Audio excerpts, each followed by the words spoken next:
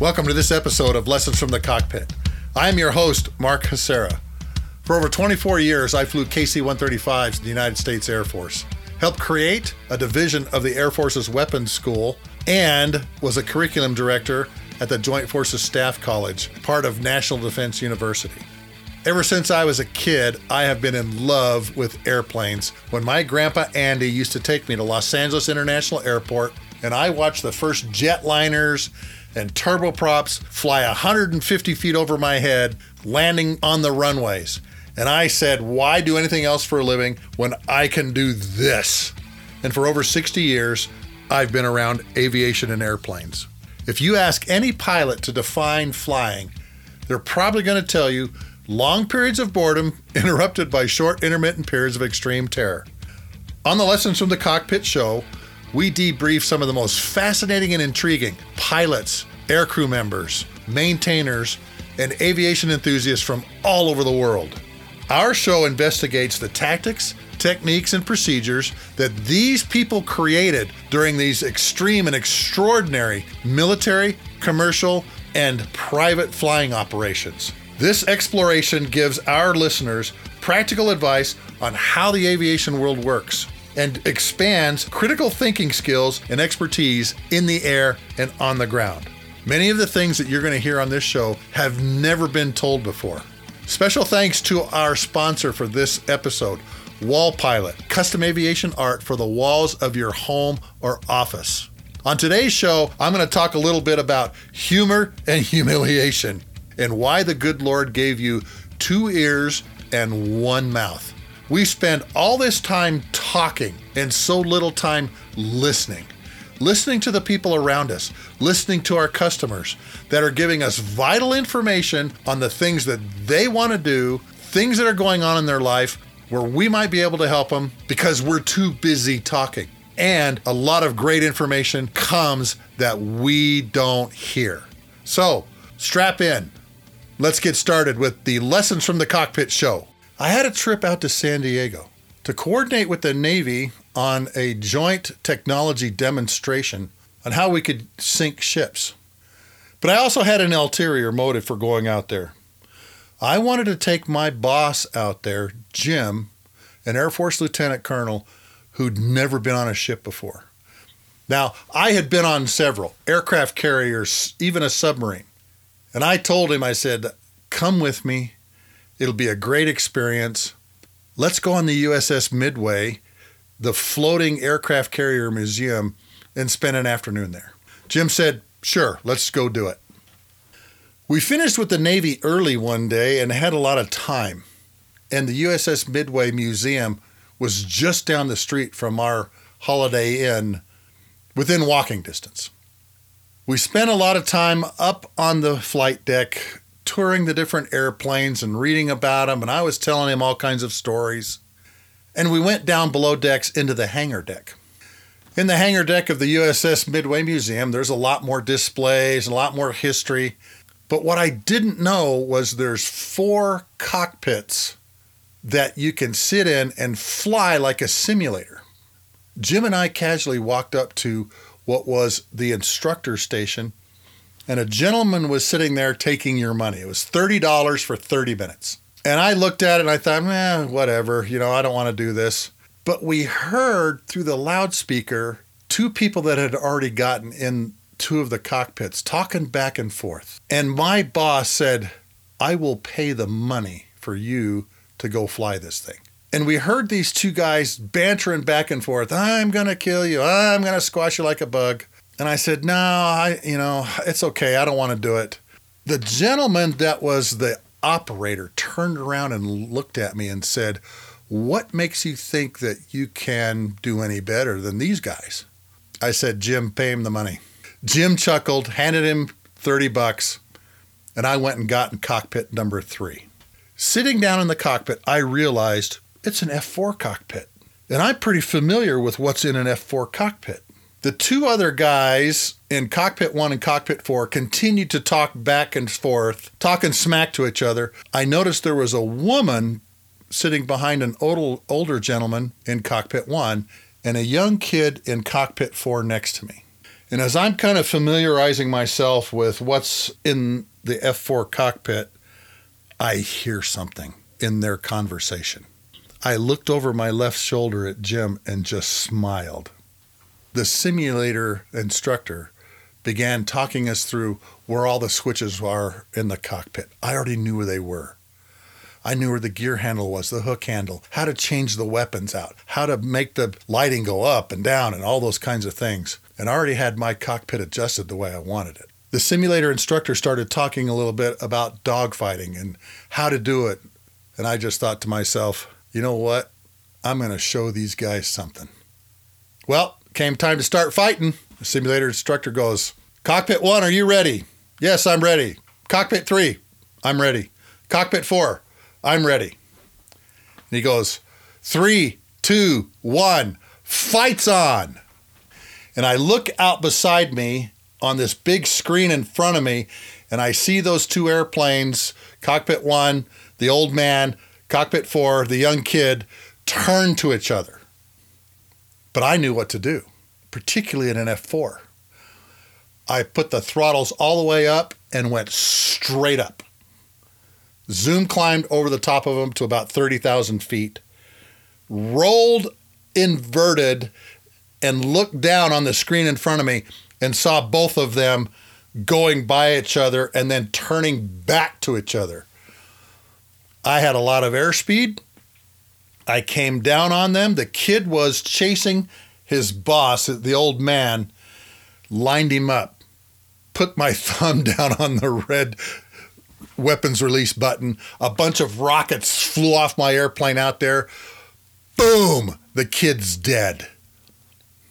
Come up behind the old man, put the aiming dot out in front of his airplane about 100 yards, squeeze the trigger, bullets come out the nose of the airplane.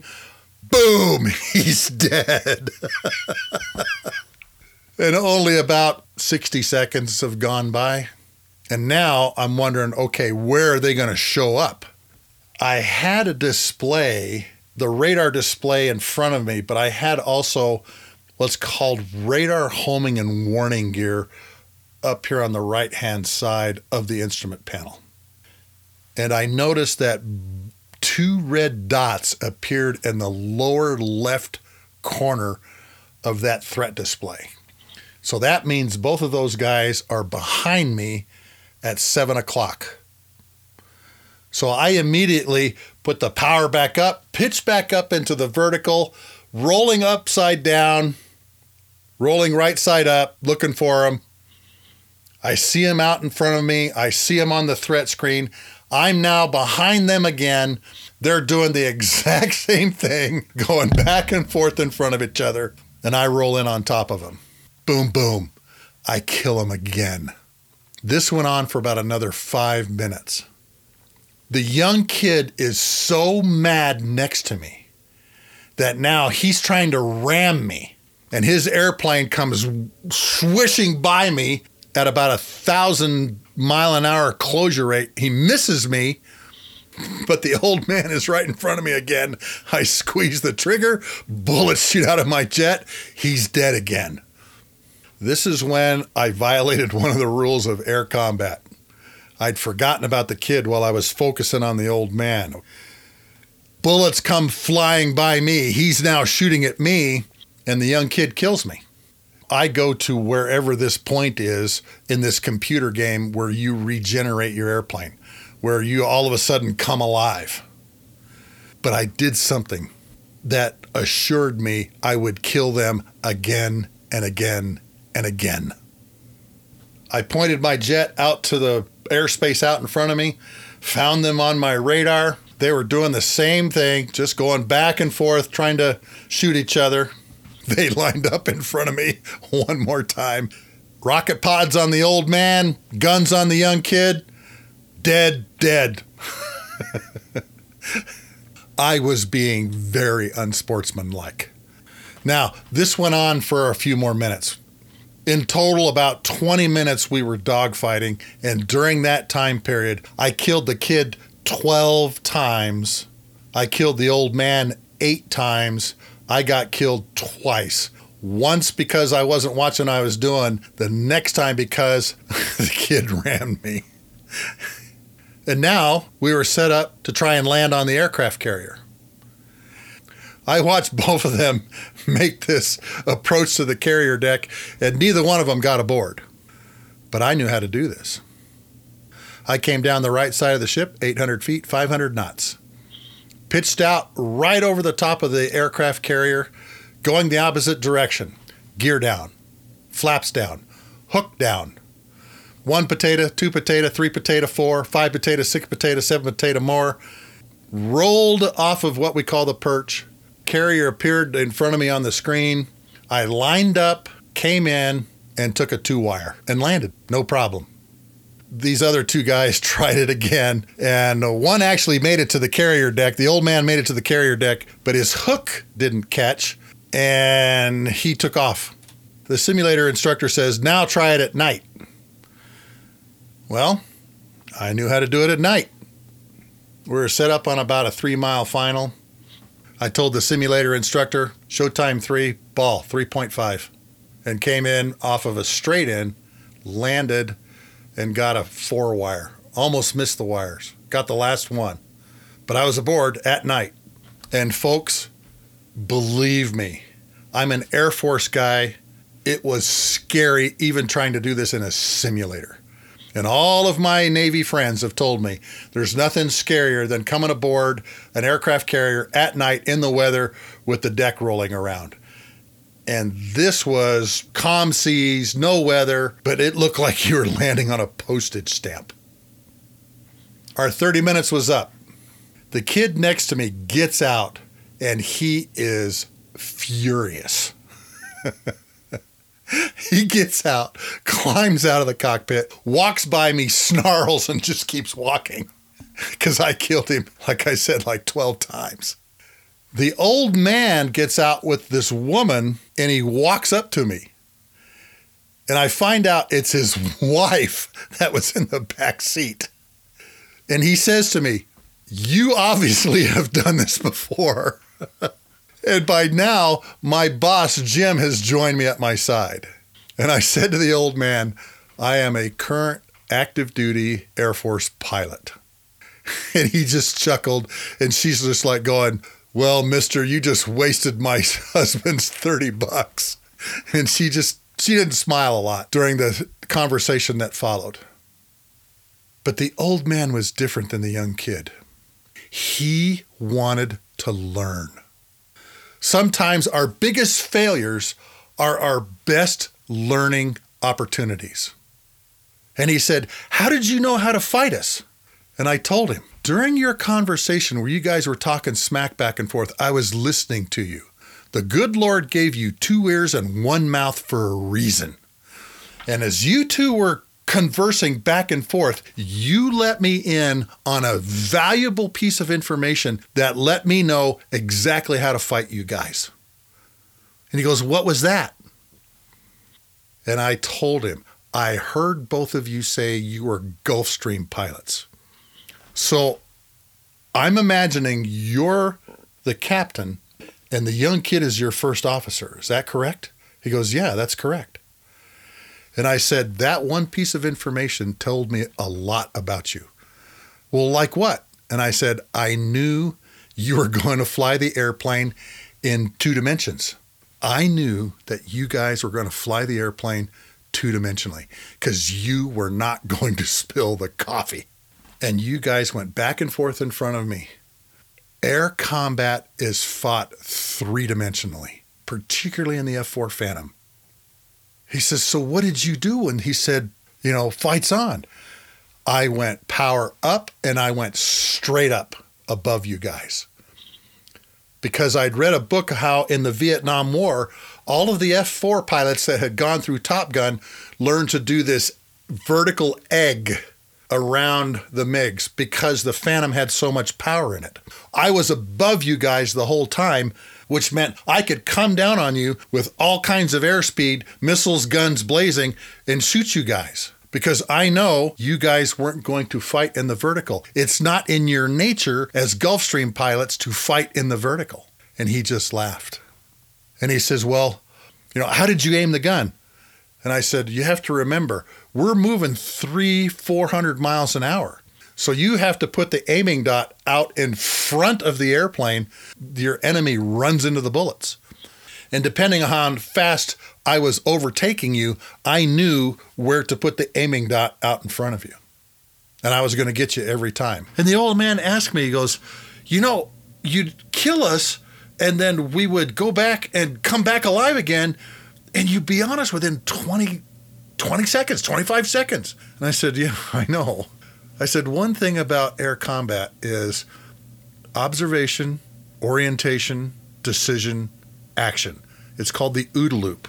A guy by the name of John Boyd came up with this whole idea, energy maneuverability. When the young kid ran me that one time, mister, I went back to that regeneration point. The first time you guys died, I knew it was back behind me about my left 7 o'clock. So I knew where you were going to come from. When I got killed after being ran by the kid, I spent a few moments flying around it, observing what was underneath me, orienting myself to where that spot was so that when I killed you guys again, I knew where I was going to go. I knew that the water tower was on the coast near the harbor, and I knew that the city was to my left, and that I could get behind it and have you guys literally appear in front of me and shoot you down again. Air combat is about observing what your enemy is doing, orienting your airplane based on what he's doing, and deciding how you're going to act with what weapons you're going to use, what tactics you're going to use, turning tactics, vertical tactics. That's the whole idea behind this observation, orientation, decision, and action loop. And you can use that in your daily lives by being able to observe what's going on around you, orient your life, and make decisions and actions on how to change your life and how to change things that are going on around you. That's how I knew I could kill you guys over and over again. Well, that's really kind of unsportsmanlike. And I said, well, you know what? I wouldn't have been unsportsmanlike if it wasn't for the instructor out front, because he said, well, what makes you think you can be any better than these guys? He didn't know who I was. He didn't know my experience. And the old man just laughed. But he was learning. And I could tell by the questions he was asking me, he was starting to get some of these concepts. And it's fun when you're in a situation like that, teaching somebody, and you can see the light bulb come on in their minds. He says, well, how did you know how to land on the aircraft carrier? You didn't know. I had a student when I was teaching back in Virginia Beach who was an F-14 radar intercept instructor at the F-14 Tomcat Replacement Air Group. He taught new RIOs and pilots how to fly the F-14 in all phases of its flight. Combat, takeoff, landing. My buddy Wimbo knew how to do it. And over 3 simulator sessions, about 3 hours apiece, 9 hours total, Wimbo was my personal instructor in the F-14D Tomcat simulator. The F-14D had the best radar, the best engines, great missiles, could carry bombs. And the first time we got in the F-14D simulator, Wimbo taught me how to land on the aircraft carrier. And I told the old man, I says, you have to remember, on an aircraft carrier, the landing surface is pointed 4 degrees left of the ship's center line.